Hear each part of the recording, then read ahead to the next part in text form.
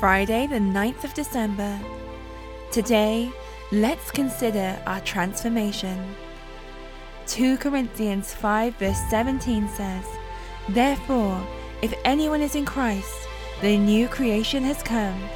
The old has gone, and the new is here." It is true that God touches and empowers us to end something in our life, but we can then create a long, drawn-out journey on our mind to come out of it. We struggle at times to believe that this issue that has been so ingrained in us for our whole lives is gone, so we begin a mental journey to transform ourselves bit by bit, when the actual truth is, God did it for us in that moment.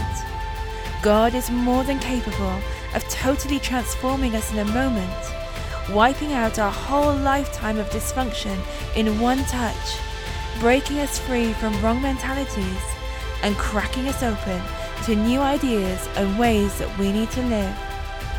What we need to be careful of in that is that we don't take what was done by God and turn it into a long, laborious journey in us, believing that it will take time, effort, thinking, planning, and journeying, when the truth is, we have already arrived because God did it and He took us straight to our destination.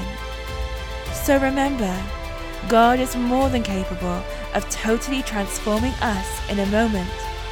For if anyone is in Christ, the new creation has come. The old has gone, and the new is here. Selah.